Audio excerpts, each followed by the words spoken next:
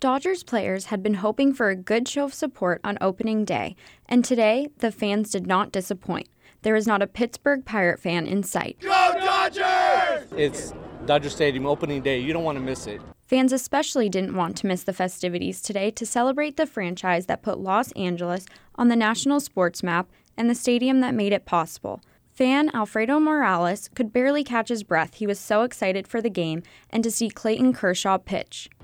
First, it's 50-year anniversary of Dodger Stadium, the greatest place on earth.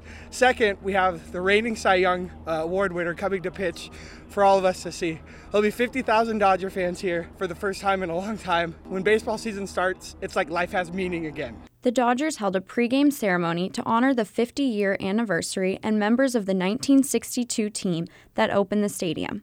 The first pitch was thrown by Terry Seidler, whose mother threw out the park's first pitch 50 years ago. For a longtime fan like Sam Kane, it's the exciting baseball milestones that he has witnessed at the park that keep him coming back. Loved seeing the poster driving here of Maury Wills stealing bases, Davey Loeb stealing bases, and now our D. Gordon.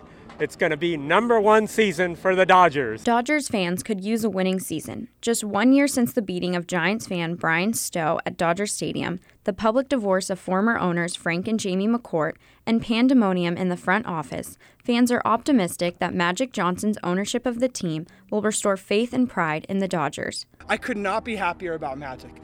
The best offseason news any of us could have expected. We're winning it all. This is our year. Win or lose, the fans this year will be a presence in their Dodger blue.